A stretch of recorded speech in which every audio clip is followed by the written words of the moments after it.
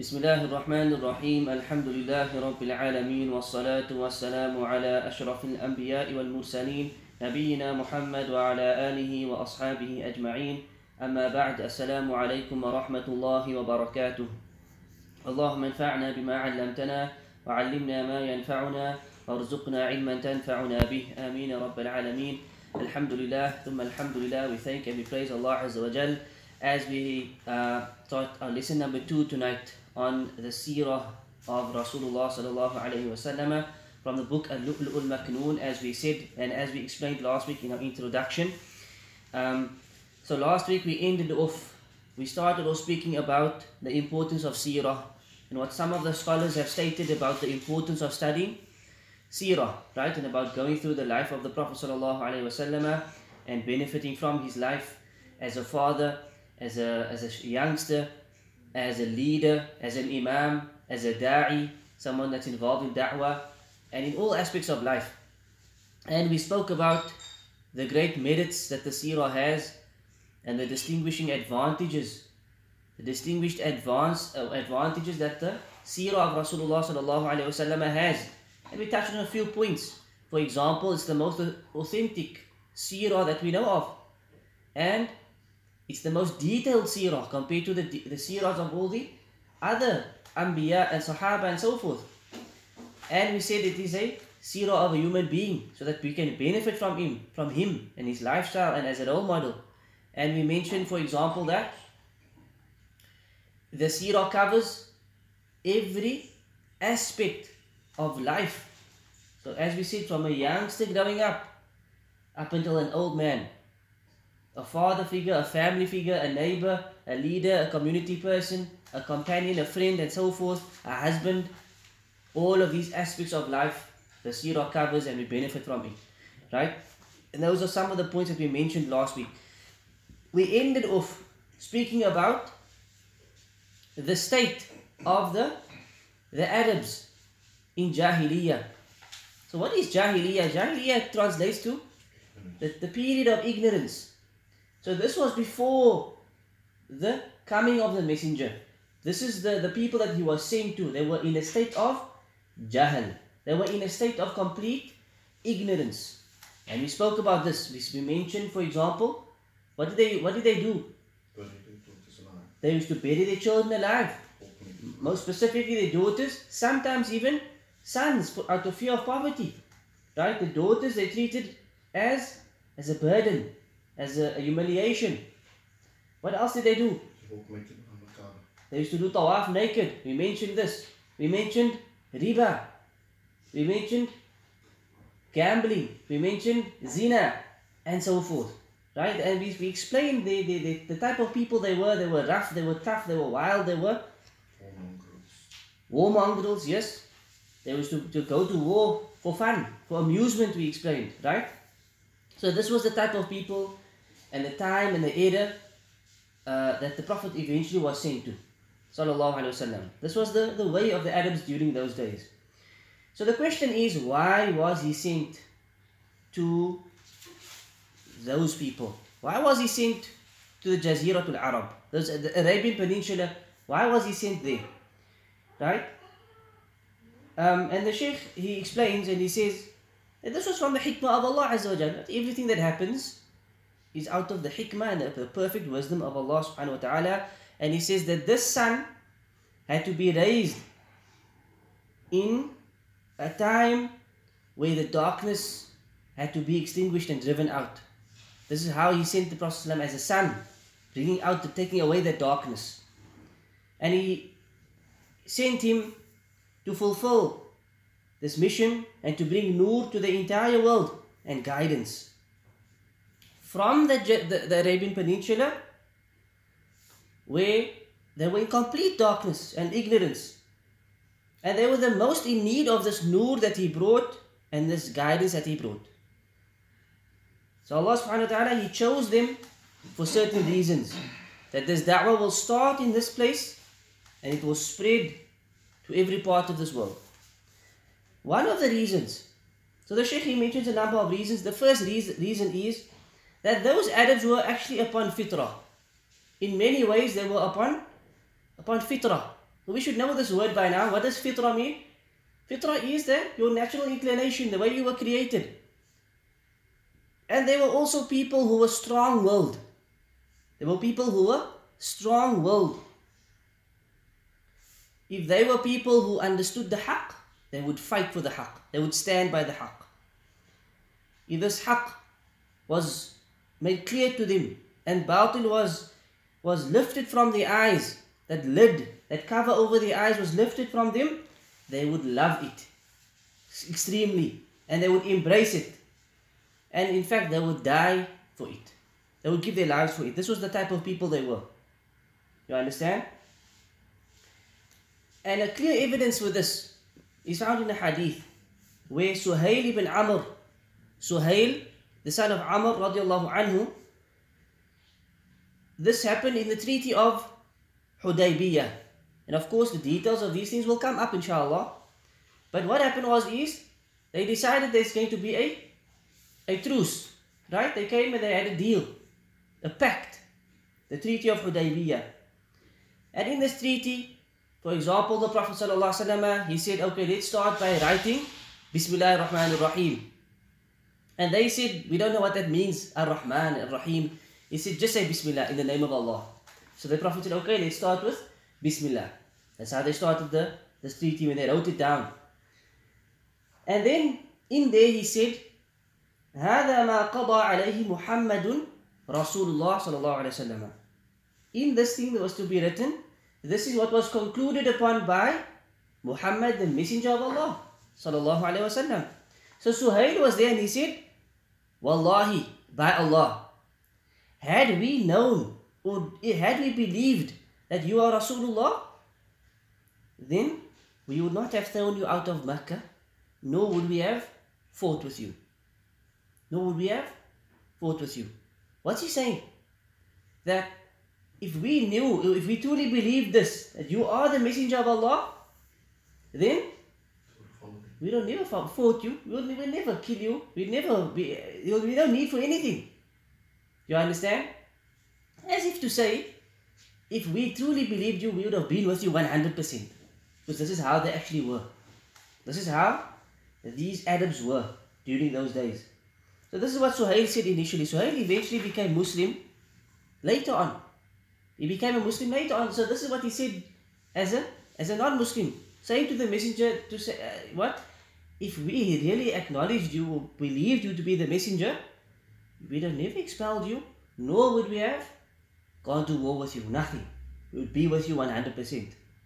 When he eventually accepted Islam, he was known as one of the best of Muslims. This is the same person, Sahabi, who eventually became a Sahabi, Suhail.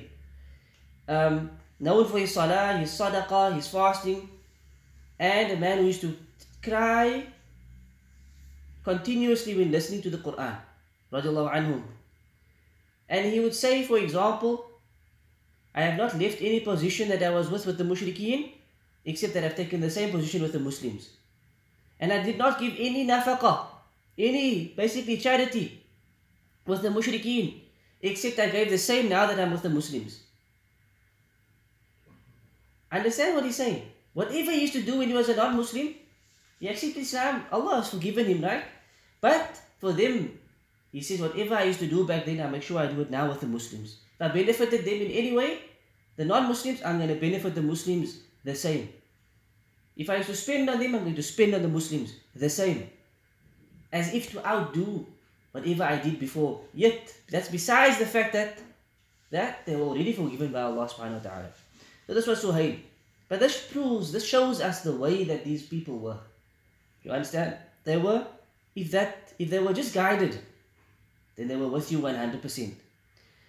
Secondly, the second point the Shaykh makes is that their hearts in many ways were still pure. In many ways we explained that there were a lot of issues, they were in a lot of misguidance and so forth, but in certain ways that were still pure. How so? If you compare them to the Romans and the Persians and the Indians, back then those people were already strong in a certain belief system. They were already following, a certain philosophy. And they already had their ways about them. You understand? Whereas these companions, or not the companions, but these Arabs, should we say, they were not like this. They were more upon absolute ignorance. So they were into gambling, they were zina, khamr. You picture these people uncultured, drinking, sleeping,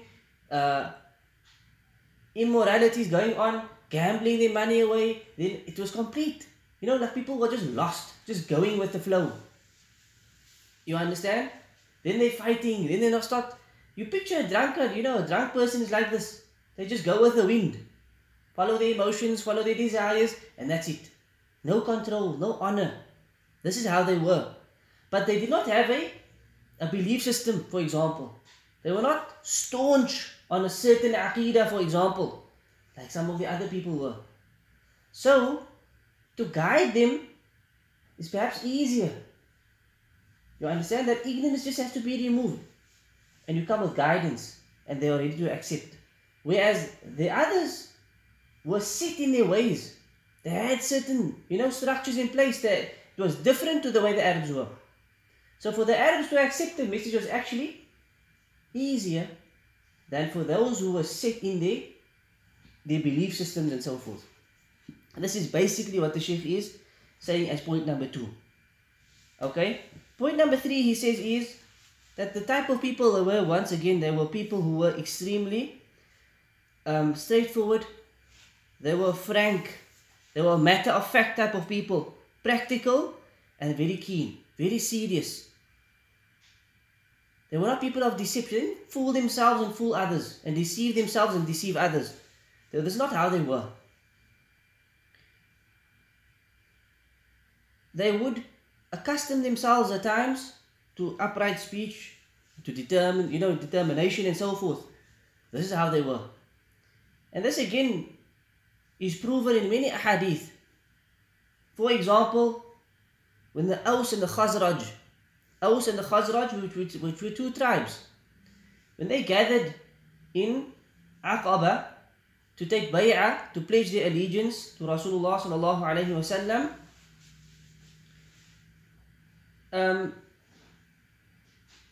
they decided they're going to give this pledge. And one of them said, Ya Rasulullah, what are we going to get if we fulfill this pledge? What is there for us? This is just before the pledge is given. So why are we giving this pledge? We're giving this pledge for so forth, this reason. What are we going to get? The Prophet said, you get Al-Jannah. You will get paradise. So what did they say? Give your hand. So the Prophet gave his hand and they all took the pledge. That's how it was. No beating around the bush. Straight to the point. If that's it, that's what we do it. Serious. And what did they do? Did they live by this pledge? They lived by this pledge. They gave this allegiance to the Prophet ﷺ and they were truthful to it. You understand? Serious people. To the point, if this is what we're going to do, this is what we're going to do. This is how they were. You understand? There was no deception. This is different to the munafiqeen. They were straight people. These characteristics makes it easier to give da'wah. It makes them more susceptible to accepting the da'wah. Whereas people who are deceptive, people who lie, people who will cheat you, and people who will, hypocritical, the da'wah won't be accepted easily by them. So because of these characteristics, the da'wah, is easily accepted by such people. In another hadith, Sa'd ibn Mu'adh, radiallahu anhu, he said to the Prophet sallallahu alayhi wa sallam,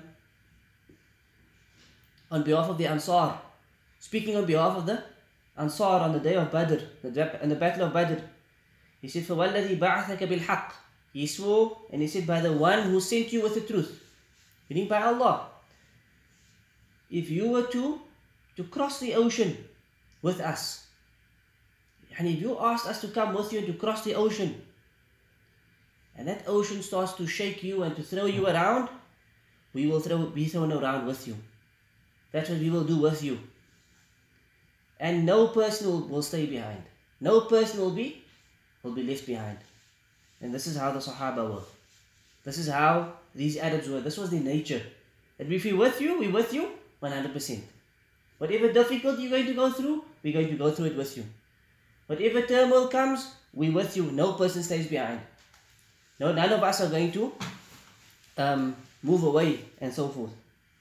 So they fulfilled this pledge and this promise, and they were with the Prophet ﷺ the whole way. Again, this is the point here is, this is the type of people they were. They stood by their word, they were not deceptive, they were serious, matter of fact type of people, and this made it easier to give them da'wah, and Allah knows best. Another point the Shaykh makes is that the Arabs of the time were also people who were free from the sickness and the disease that others have in other cities, like that of luxury and extravagance. They were not people of luxury and extravagance. They were simple people. Right? They were simple people, and again, this makes it easier for them to accept the da'wah. A person who's all about luxury and extravagance and pomp, it's difficult to accept the da'wah, isn't it so? For them to accept the da'wah is extremely hard, because they got to give up a lot of, their desires and so forth. These people were not like that. They were not like that. Okay, they had different issues as we spoke about. But for them to change that, once the hidayah came, it was easier for them to accept, because they were still simple, straightforward, easy to approach people. Another example was, they were known for their truthfulness, they were known for amana, people of responsibility, and they were also known for bravery. These were the traits of the Arabs. They were truthful, upright, people of responsibility, and brave, courageous. They were not munafiqeen. Truthful, upright, responsible and brave. And again, these are all characteristics that is perfect for da'wah. Perfect. Even today, if you see people like this, you can meet amongst the kuffar, you meet people like this. Among the non-Muslims, you meet people like this. These are the type of people we should be even more encouraged to go to and to give them da'wah. Because they will make the best of Muslims. Just like they are good people in disbelief, imagine what they will do if they become Muslims. Imagine how they will be if they taste the sweetness of Islam. And this is exactly how it was for the Sahaba. So as much as those Arabs had the Jahiliyyah was extreme. The Jahiliyyah was extreme. They had a lot of good in them. In terms of character, in terms of the personalities and the etiquette and so forth. Once that is flipped, and that hidayah comes, and the aqidah of iman and so forth comes into their life, what happened? All those good traits becomes personified, and it becomes multiplied, and they become the best of people. They now get the best of both worlds. The pure aqidah and iman, along with those brilliant qualities that they had. Right? The last point is, or the second last point that the Shaykh makes is, there were also people who were bold and courageous, and they were warriors. They were people who were used to fighting. They were horsemen.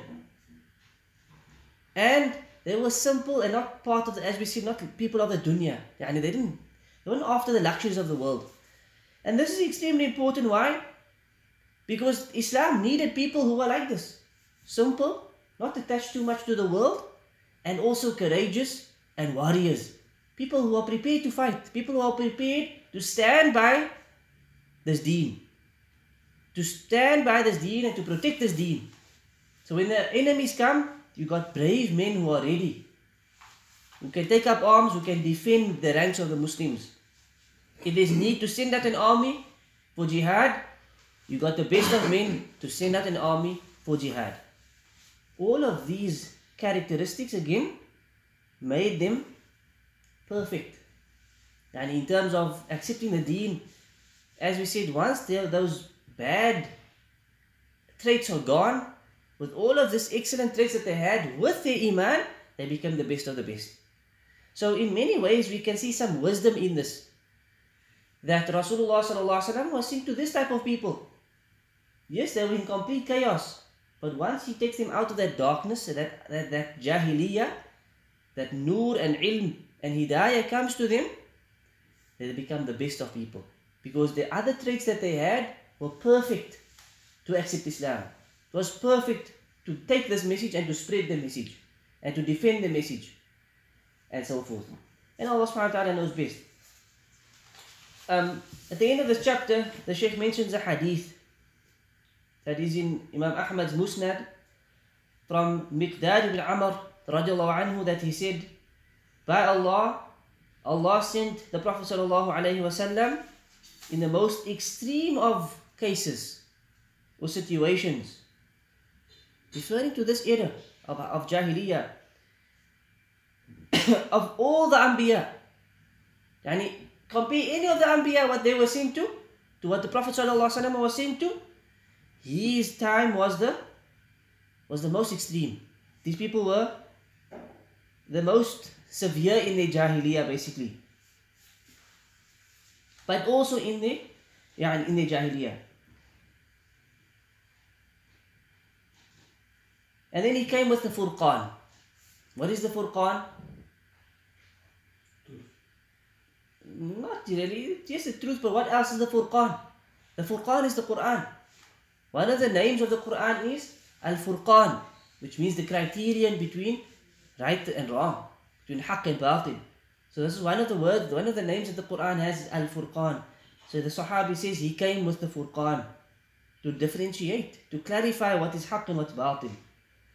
And even to distinguish between father and son.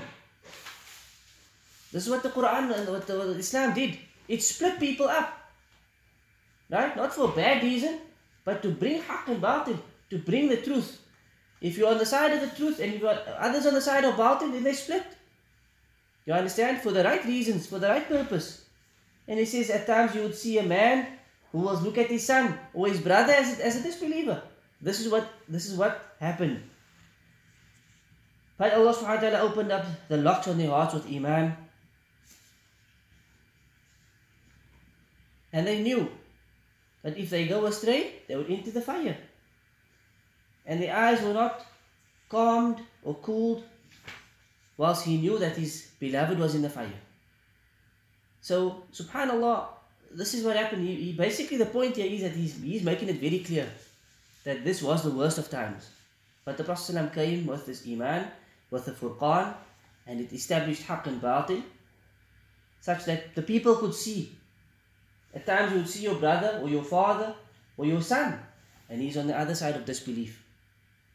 Understand? And they used to recite, وَالَّذِينَ يَقُولُونَ رَبَّنَا هَبْ لَنَا مِنْ أَزْوَاجِنَا وَذُرِّيَّاتِنَا قُرَّةَ أَعْيُنٍ. We all know this dua. And those who say and those who recite, رَبَّنَا هَبْ لَنَا, our Lord, bestow upon us from our spouses and our offspring قُرَّةَ أَعْيُنٍ. Make them the coolness of our eyes. Make them the coolness of our eyes. The people used to recite this because they would look at their family members and they would not be the coolness of their eyes because they are on the side of Batil. And this teaches us a powerful lesson that the best way your child or your spouse or your family member can be the coolness of your eyes is when you see them upon Haqq. When you see them steadfast upon the Deen. When you see them close to the Quran or establishing or memorizing the Quran or Salah, or you see, that akhlaq. This is true coolness of the eyes. This is why the Sahaba in this instance used to recite this verse, hoping that their family members would come over to the side of the Haqq to be the coolness of the eyes. Do you understand this how this works? So the true coolness of the eyes is not looking at your child and mashallah, how beautiful, or how pretty, or how cute, or how handsome. This is not real. There's no actual benefit in that. True coolness of the eyes is when you see the Quran and Sunnah upon them. And this is what we mean when we make this dua. One of the meanings of this dua is that this is what we want to see from them. That they are truly the coolness of our eyes. May Allah make them like that to us. Ameen. طيب, and that's part of the narration. We move on to the next chapter. Right, so we've spoken about reasons why he was sent to these Arabs.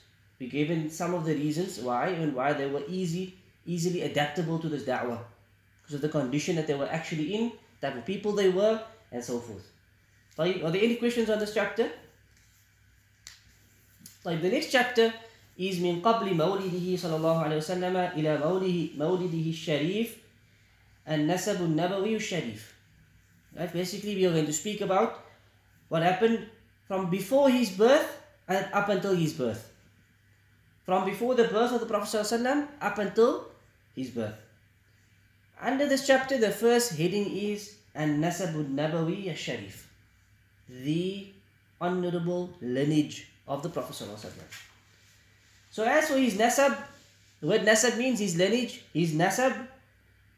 Then he was the best of people upon this earth,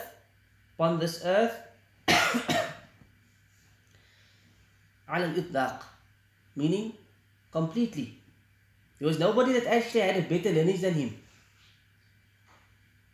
His lineage had the highest level, the highest level of honor. And even his enemies they bore witness to this. They bear witness to this. So his enemy was, one of his enemies was Abu Sufyan. Right? Abu Sufyan, when he was sent to Hirqal,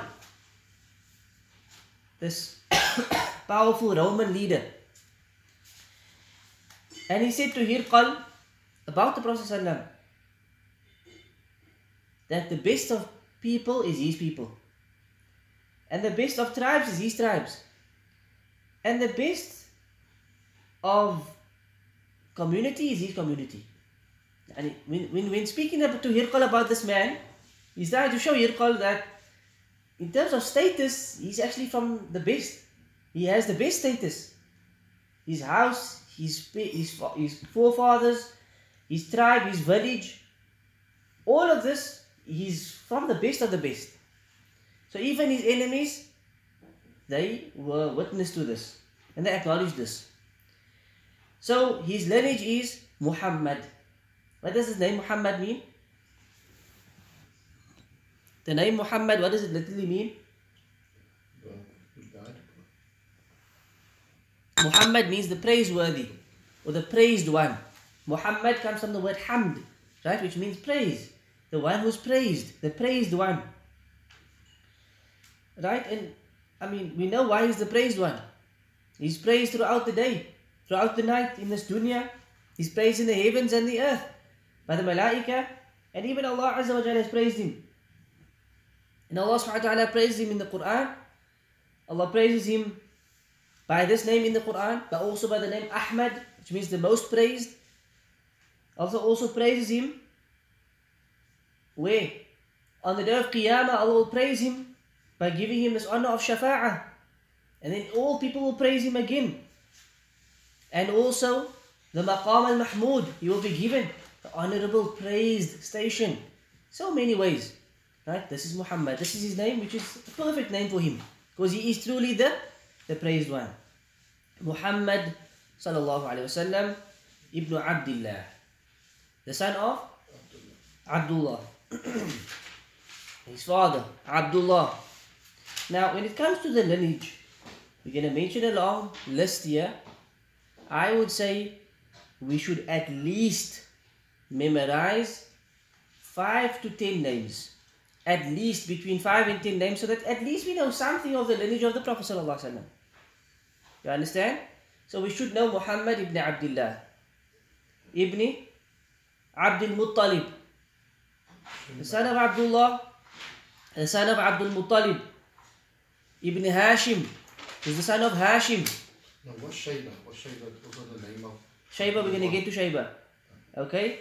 Ibn Hashim, ibn Abdi Manaf, ibn Qusay, ibn Kilab, ibn Murrah, ibn Ka'b, ibn Lu'ay, ibn Ghalib, ibn Fihr, ibn Malik, ibn Nadr, ibn Kinana, ibn Khuzaymah, ibn Mudrika, ibn Ilyas, ibn Mudar, ibn Nizar, ibn Ma'di, ibn Adnan. That is the lineage of the Prophet ﷺ, which is agreed upon. After this, there is some differences of opinion over who comes next. You understand? But this point here, up to Adnan, up to the name Adnan, there is no doubt in it. And no difference of opinion over it. This part of the lineage is what? Agreed upon bitawatur. There's no doubt in it. You understand? I said we should remember what? At least 5 to 10 names. Muhammad, the son of Abdullah, the son of Abdul Muttalib, the son of Hashim, the son of Abdi Manaf. That's 5. That should be the least that we know. The least that we know. So I'm just going to give you 10 at least, that you can write this 10 and memorize this 10 down. That will be good. Or at least between 5 and 10. So we got Muhammad ibn Abdullah ibn Abdul Muttalib ibn Hashim ibn Abdi Manaf. Right? That's the 5. So Ibn Qusay is number 6. Ibn Qusay. Qaf Sad Ya. Qusay. Ibn Kilab. Ibn Murrah.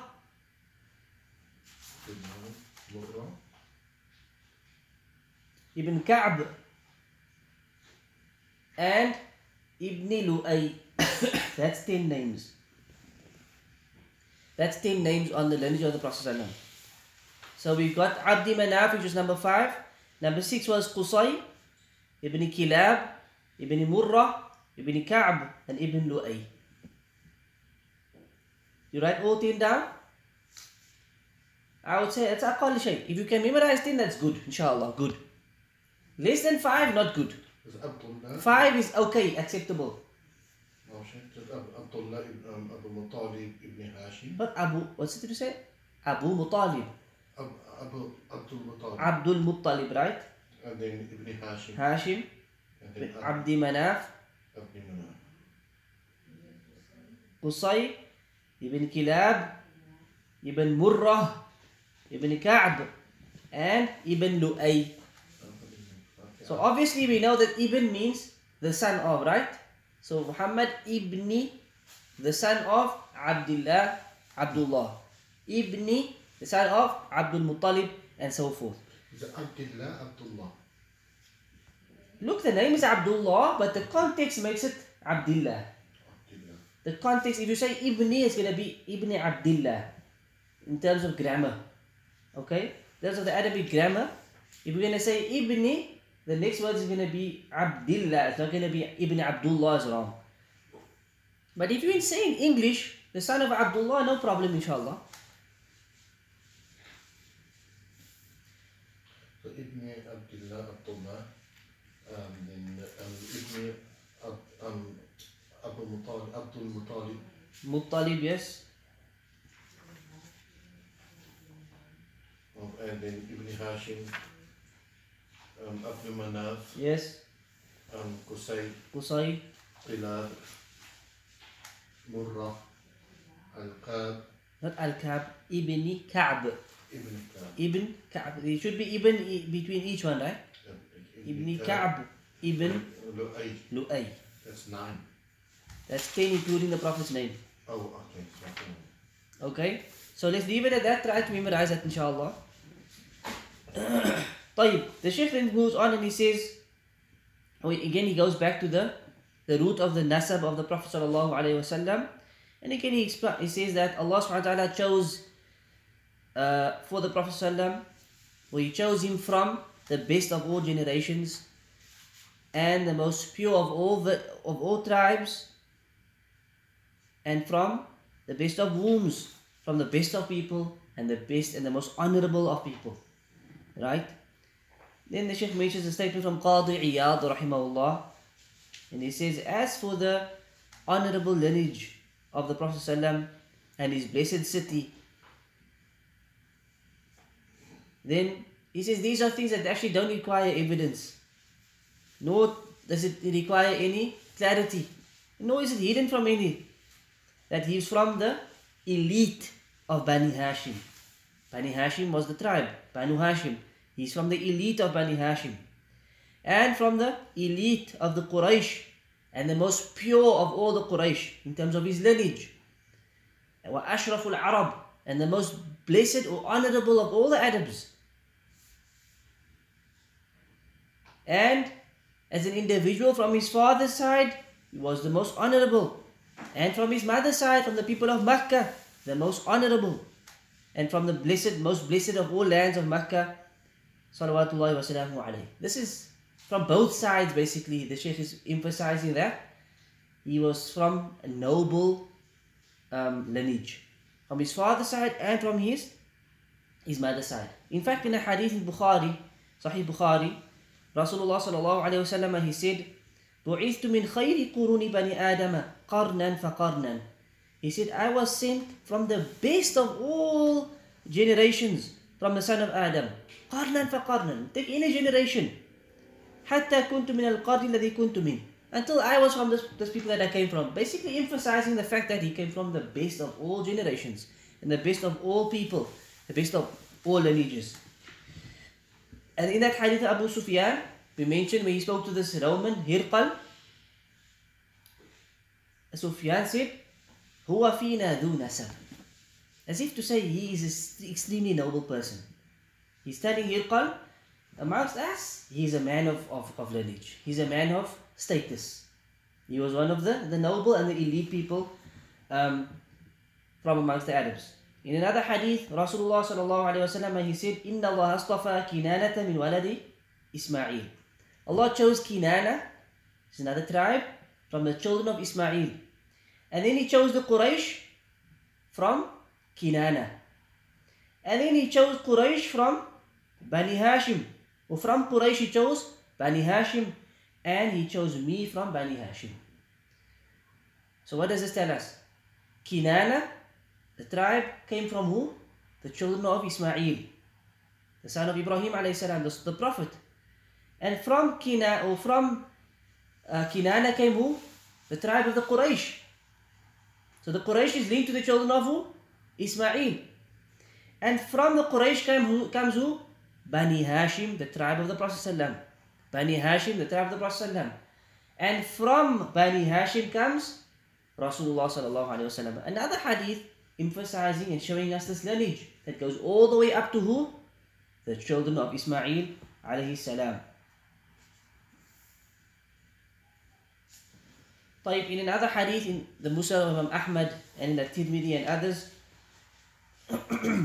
the Prophet ﷺ was on the mimbar and he said, I am Muhammad, the son of Abdullah, the son of Abdul Muttalib. And Allah subhanahu wa ta'ala indeed created the creation and He made me from the best of them. And then He created them into two groups and He put me in the best of groups. And then He created them into tribes and He put me into the best of tribes.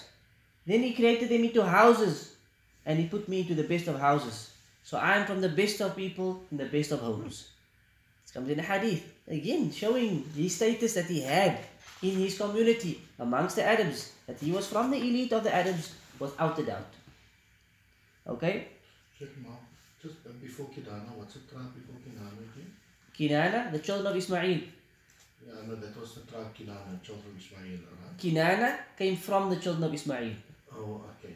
And from the children of Ismail came the Quraysh. And from the Quraysh came Bani Hashim, and the Prophet ﷺ was from Bani Hashim. That's basically the lineage. In terms of generation, you could say, in terms of tribes and so forth. طيب. The next chapter, the Shaykh says, the next heading is طهارة نسب النبي صلى الله عليه وسلم. The purity of this lineage, or the genealogy of the Prophet sallallahu alaihi wasallam. So there's a narration from Ali bin Abi Talib radiallahu anhu that the Prophet sallallahu alaihi wasallam said, خرجت من نكاح ولم أخرج من سفاح. That I came from nikah and I did not come via sifah. Sifah here means zina. Meaning he was a product of what? Of a marriage and not of zina. Understand? من لدن آدم إلى أن ولدني أبي وأمي. This basically means from the time of Adam alayhi salam, the first man, up until my parents, my mother and my father. What does this tell us? And then he says, لم يصبني من سفاح جاهلية شيء. Nothing from the zina or the immoralities of Jahiliyyah has touched me. What does this narration tell us? That none of the traces of zina is part of his lineage. From the time of Adam, right up until his parents gave birth to him, it's a pure lineage. that did not contain zina. Subhanallah. His lineage is basically untouched, it's pure. From the immorality side of things, it's also pure. He then mentions a statement from Abu Shahbah rahimahullah ta'ala, and he says, if Allah subhanahu wa ta'ala, he says Allah subhanahu wa ta'ala sent the Prophet sallallahu alayhi wa sallam in the best of people and the most honorable of people, and with the best of knowledge, or the best of lineage, and the most honorable of lineage. He says, none of his forefathers, he did not have any forefathers except that they were from the virtuous people, the people of status and wealth and honor and akhlaq. And none of his mothers were except that they were from the best of women in terms of their status and their position. So his forefathers and all of his mothers, and his mother, grandmother and so forth, were all women of virtue and status. His forefathers were all people of virtue and status. Right? This is part of this purity of his lineage. That they were not people of immorality. They were not those people in the streets who were walking naked and who were committing zina openly and so forth. And he basically says, all of this comes together. In terms of the perfect personality of the Prophet ﷺ, this is all brought together. This all adds to this, to who he was as a person of status and a person of position. Right? As from the most pure of the Quraysh and the most pure and the most elite of the Arabs, from the children of Ismail and Ibrahim alayhi salatu wasalam, Rasulullah sallallahu alayhi wasallam. The next chapter is the family of the Prophet sallallahu alayhi wasallam. So the next heading under this chapter is the family of the Prophet sallallahu alayhi wasallam, in terms of the lineage. So what we know about them is that they were the Hashimites, right? The Hashimiyya, from Banu Hashim, Hashimiyya. This was the tribe. Okay, where did this name come from? Where did the name Hashimiyya come from? From the great-grandfather, right? From Abdul Muttalib's father, who was Hashim. That's why they were known as the Hashimiyya, the people of Hashim. Understand? So what do we know about Hashim? You know anything about Hashim? He was the son of who? Abdi Manaf. Right? He was the son of who? Abdi Manaf. What do we know about Hashim? What we know about Hashim is his name was Amr. His name was actually Amr. He was one that gave the pilgrims. Right? He was a man who again was known for his status and his virtue. And he was the one who he was known for siqaya and rifada. Siqaya means to quench people's thirst. So what he used to do is, he was from the first of people, and this is what he was in charge of doing. He was the one who would gather water and take it to the pilgrims in Mecca, to the Hujjaj, right? And place it in various places around for the people of Hajj, Muzdalifah, Arafah, Mina and so forth, right? So they would bring water and dates and so forth, and the Hujjaj would then have something to sustain themselves with. This was what Hashim would do. This was what Amr would do, right? But where did Hashim come from if his name is Amr? Hashim is the one who Hashama Tharida liqawmihi. It comes from the Arabic word Hashama. Hashama means basically to crush or to mix. Like to mix. What he would do is, he would take the Tharid and he would mix basically some bread and some meat, and they would make some type of, some Tharid that they used to eat back then. The one who does this is called Hashama, meaning he's the one who does this, is Hashim. You understand? In Arabic, this is how they would do it. Hashama Tharid, he is Hashim. The one who does the action of Hashama in Arabic is Hashim. This is where this name came from. You understand? So he would do this for his people, and for the people of Makkah and the Hujjaj. He would make food basically. Right? But hashama means to use your hands and to mix things with your hands and to crush and to mix and so forth. This is hashama. So this was why he got the name Hashim.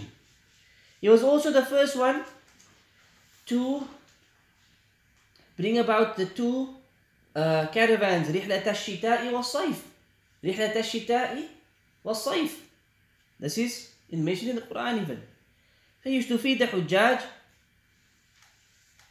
before the day of Tarwiyah, which is the 7th, and going into the 8th is the day of Tarwiyah. So before this, the 8th of Dhul Hijjah, on Mina, in Mecca, in Arafah, Muzdalifah, all of this, he used to basically be the one in charge of feeding them. Was he a believer then, Sheikh? Huh? Was he a believer? These people were upon fitrah. They were not Muslimin. Remember, this is not, the Prophet ﷺ is not yet there. So they were upon a different religion. They were not upon Islam. But there was Hajj. There was Hajj. There was the rituals that have come through from Ismail alayhi salam's time and so forth, from the previous Anbiya's time. There were rituals, but these people were between religions, you can say. You understand? So they were not believers. They were not believers. Okay? And we're going to speak about later on the religion of Abdul Muttalib or Abu Talib and his mother Amina and Abdullah and so forth. Right? We'll speak about this issue. It should come up inshallah. But he used to basically come with the tharid, which you mentioned is the mixture. He used to come with bread, with meat, with tamar, dates and various things, whatever they would have, he would come and he would give out to the Hujjaj and sustain the Hujjaj and so forth. Another story from Hashim is that he went out to Sham, to Greater Syria, as a tajir, as a businessman. When he came to the city in Syria, he married a woman called Salma binti Amr. Salma, the daughter of Amr. He married this woman. This is now Hashim, the great grandfather. He married who? Salma, the daughter of Amr. She was from Bani Adi ibn Najjar. Bani Adi. That's another tribe. She was from Bani Adi ibn Najjar. And this woman, Salma, now take a look at this. This could be one of the, this is now again, she is now the great grandmother of the Prophet ﷺ, the wife of Hashim. Salma, before she married Hashim, she was with Uhayha ibn Jallah min al-Aws, from the Aws tribe. And she was from the most honorable of women. And the isma was in her hand. Meaning what? She had the right of talaq. She was so honorable that if she decided to make talaq, she would make talaq. If she decided to stay in the marriage, she would stay in the marriage. Right? So if she disliked the man for any reason, she would just leave him. She had that amount of power, you can say, or that amount of status that it was in her hand. Right? So she left this man out of her own will. Nobody's in charge of her because she's that highly ranked, you can say, in terms of status. This is who? Salma. She then was proposed to by Hashim, and she saw the status of Hashim, the lineage of Hashim, so she decided to marry him. She didn't need to be married off. She marries herself off. This was her status, Salma. Right? So he stayed with her for a bit, and then he continued on his journey as a traveler or as a businessman. And she stayed with who? With her family in her city. When he left, she had become pregnant with Shaybah. With who? With Shaybah. This man Hashim, he then passed away in a battle in Palestine, in Palestine. He passed away in a battle in where? In Palestine. And his wife Salma, who was still at home with the family, she gave birth to a son who she named Shaybah. Shaybah. Right? So Hashim actually had 4 children. He had Shaybah, he had Asad, he had Abu Sayfi, and Nadla.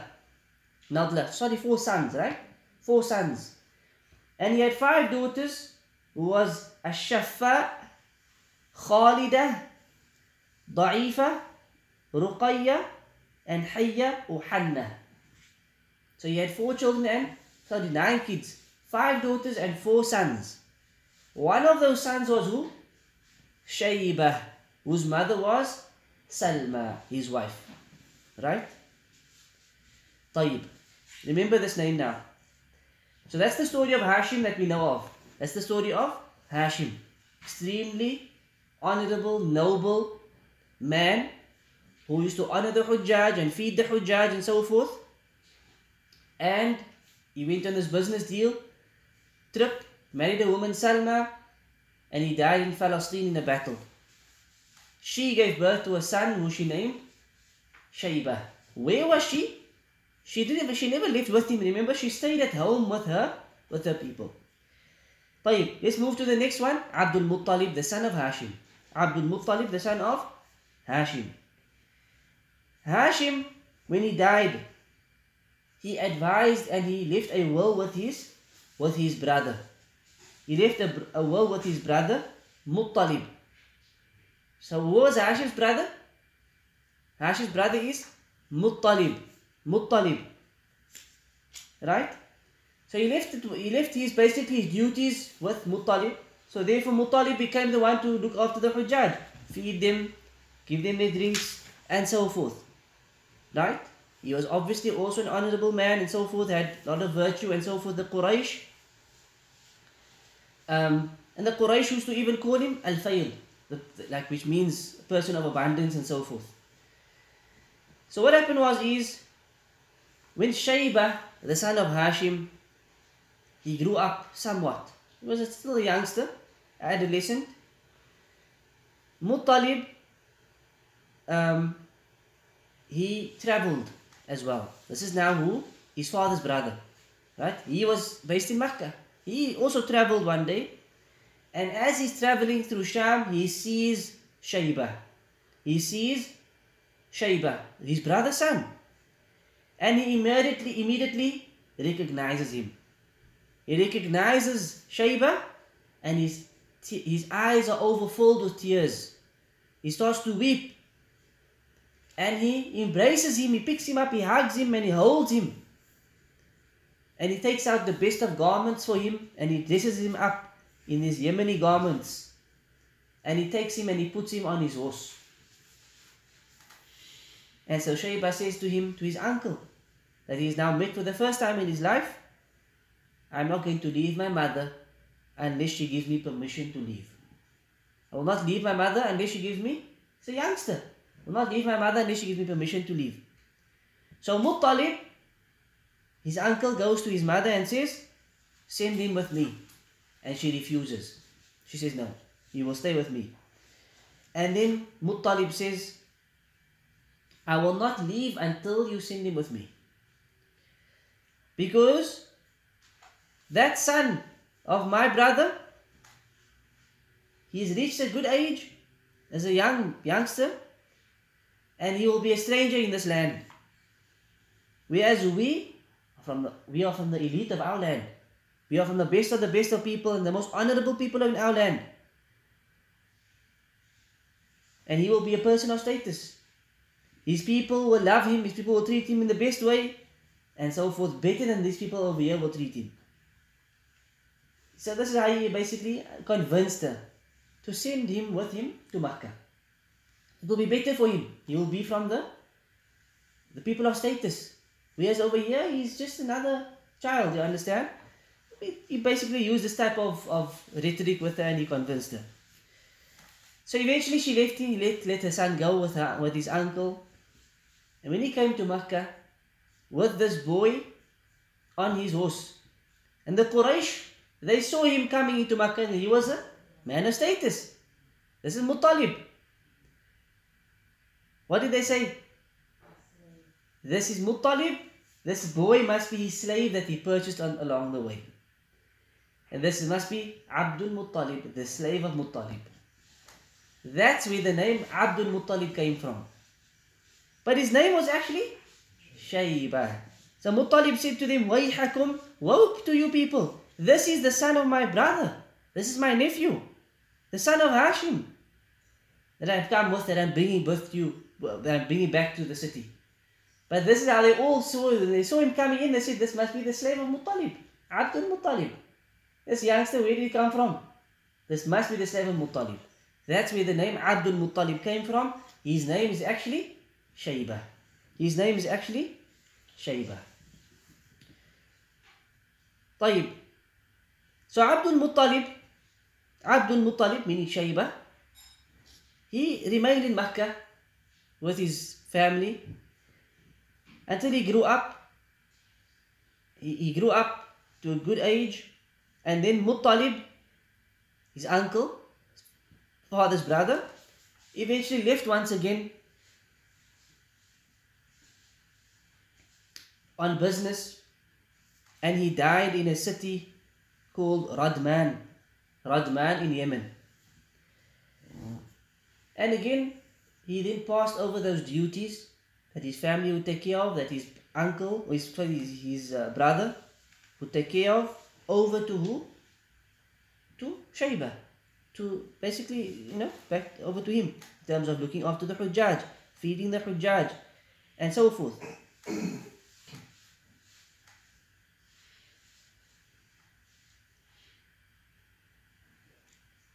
So Abdul Muttalib now he now had those duties. He had grown up, and he now takes over from his uncle, who took over from his father, right? So Abdul Muttalib was a man who was fair in complexion. He was extremely handsome, tall and eloquent. He was tall, he was eloquent, he was very good looking, and he was quite fair. Nobody saw him except that they loved him. Nobody would meet him except that they would be fond of him. And he reached such status in his place, in his village, or in Makkah, basically in the city, none before him had actually reached. He became more popular, more well known than his own father, Hashim, or Amr was his name, and his uncle Muttalib, and his people loved him. And everybody looked up to him. Everybody used to praise him. And his nickname was Shaybat al-Hamd. Shaybat al-Hamd. Shayba, which is his name, al-Hamd, the praised one, the praiseworthy. This is how they used to call him, Shaybat al-Hamd. He wasn't just Shayba anymore. Shaybat al-Hamd, the praised one, or the praiseworthy Shayba. Because people used to praise him all the time. Because that's how people used to always praise him. This is why they used to call him Shaybat al-Hamd. Shayba, the praiseworthy one, or the praised one. Some people used to call him Fayyad. Fayyad, which basically means abundance, meaning a person that always had a lot and always gave a lot. It was a person who gave and he spent and he others would call him Mut'imu Tayri Sama, the feeder of the birds in the sky. The feeder of the birds in the sky, or the provider of the birds in the sky. Because it was from his own table that he used to provide and give to the birds and even the animals on the mountaintops. So from his own food and his own table that he used to eat from, he used to give to the birds, he used to take to the mountaintops and leave food there for animals, wild animals that were living on top. This was the type of person that Abdul Muttalib or Shayba was. In fact, there's a hadith that proves to us again how well known Abdul Muttalib was. In again the Musnad of Imam Ahmad, an authentic hadith narrated from Imran ibn Husayn.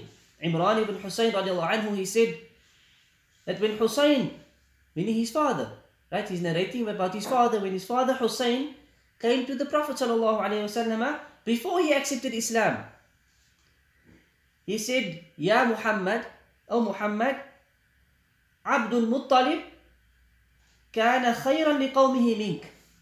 Abdul Muttalib was better to his people than you are. Listen to this. Abdul Muttalib was better to his people than you are. Kana yut'imuhum al-kabida was-sanam.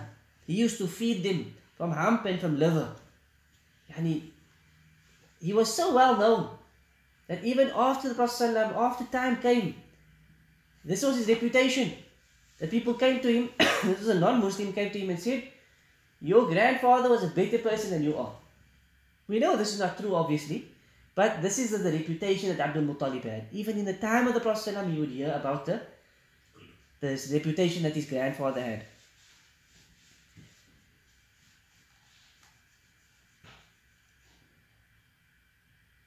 So this actually the Sheikh says was not even restricted to Makkah or to the Arabian Peninsula. Rather, it's spread throughout the Arabian. This he was well known throughout the Arabian Peninsula, not just in his city. And there's even narrations from people of Yemen who would praise him, would give him status, and would honor him with swords and with these type of things, because this is what he was known for.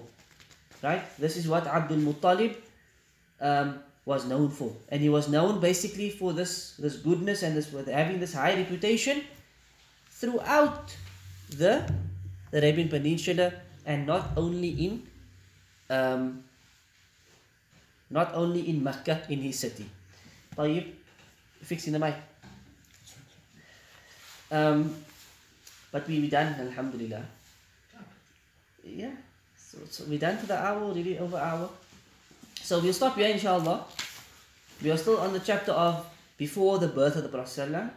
Got some other issues to discuss about Abdul Muttalib, some incidents that happened in his life, to do with the well of Zamzam, and also the story of the elephants. That will come up next week, inshallah, and those birds that came, until we get, which we should reach, inshallah, the birth of Rasulullah sallallahu alaihi wasallam. And inshallah, next week we shall close bi'idhnillah. Wa sallallahu ala nabiyyina Muhammad wa ala alihi wa sahbihi ajma'in. Subhanakallahumma wa bihamdik, ashhadu an la ilaha illa anta, astaghfiruka wa atubu ilayk.